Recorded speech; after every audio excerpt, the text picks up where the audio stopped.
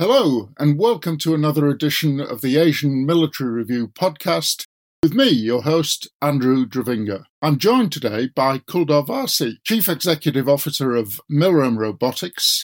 Milrem is perhaps best known for its multi-role unmanned ground vehicle THeMIS. Kuldar, welcome. Hello, and thank you for inviting to this podcast.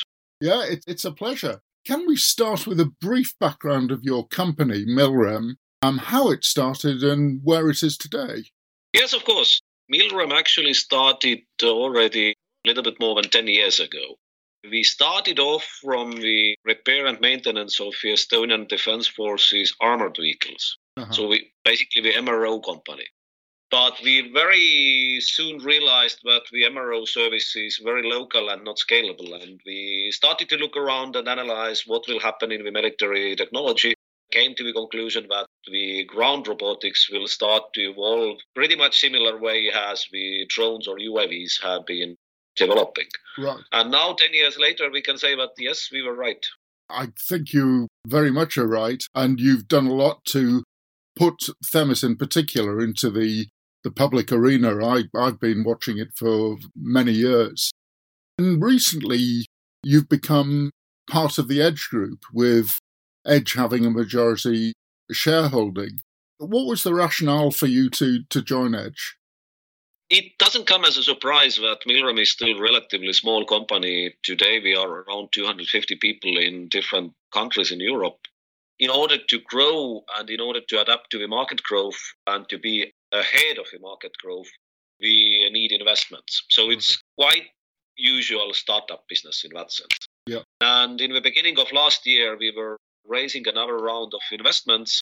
One option on the table was as well Edge. And further analyzing the synergies what Edge and Milrem are creating, we all of a sudden understood that actually it would be very beneficial to have that type of a more strategic investor and more strategic type of a relationship, because that creates the benefits from the technology perspective, but business perspective as well, both to the Edge group and to the Milrem. So in essence, that is standard investment round from your perspective. Right.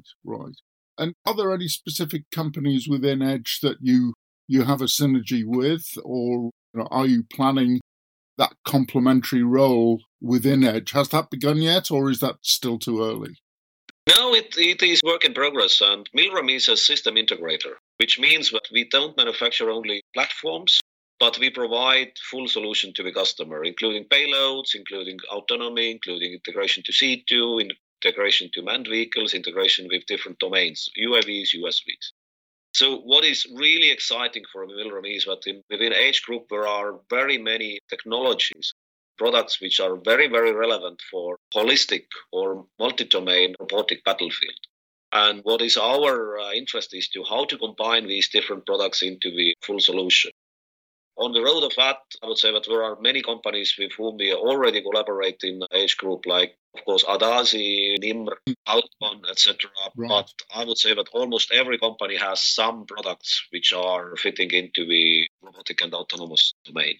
Right. Can I just ask a quick question about where you see unmanned ground vehicles at the moment in terms of how military forces are looking at them in terms of long-term use, what the trial basis is for each individual army?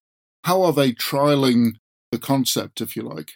I would say that if you look at the market perspective, then we will see very soon the exponential growth, because many countries who started already early on the experimentation, they have reached the moment where they now are preparing the larger scale procurements. Right. The many countries who even didn't think about the ground robotics 2 or 3 years back, they are initiating new experimentation programs. Right. So what has changed on the market over the last, I would even say 2-3 years, is that almost every army speaks about that, yes, ground robotics is important and ground robotics will become essential capability on the battlefield. Of course, from country to country, the CONOPS, the understanding of the doctrine and understanding of the exact use cases is very different. Some countries are very mature and they know exactly what they want to do. Some countries are still exploring and looking into it. And Milrem, as well as a company, we have special team of ex-military people from different countries who are exactly working on the robotics and autonomous strategy and as well concept development and experimentation. Basically, we can assist countries or armies to assess which capability they want to enhance with ground robotics. Right. Has the war in Ukraine influenced your thinking in any way over these last sort of 18 months? The war has been going on from what you had before. Is there anything that's influenced you from the fighting that we've seen? Yes, of course, very much. So first of all, if you look at the practical perspective, we have quite a number of THeMIS in Ukraine right now. And obviously, this is lots of lessons learned from there and lots of product development, which will be beneficial for Ukraine in the next batches and which will be beneficial for all the other customers all around the world. I think that we are only UGV provider today on the market who has its systems in Ukraine operationally in use. But that's very practical view from Milrem's perspective. But if you look at the more wider view, then it defines for the next 10 to 15 years how we are approaching the capability developments. Right. Because it is visible with every bigger conflict as well, but even more so, real war in Ukraine will influence how and which capabilities countries will start to develop. And certainly what it has shown is, so to say, modern technologies and intelligent technologies have really big impact. And, we can name the UAVs, like loitering munition, for example, which before the war in Ukraine was quite experimental. Today, I think it will be in the main armament of every country. We can see now the unmanned ground vehicles getting more and more in use by Ukrainian troops as well. So I think that it will change quite a lot how countries think about the modern technologies and how they think about the capability development. Can you say how many ground vehicles that there are in Ukraine and from you and how long they've been there? I wouldn't like to say the exact number, but they have been there now more than half a year. Right. Okay, we'll do with that. I know secrecy is something that has to be upheld.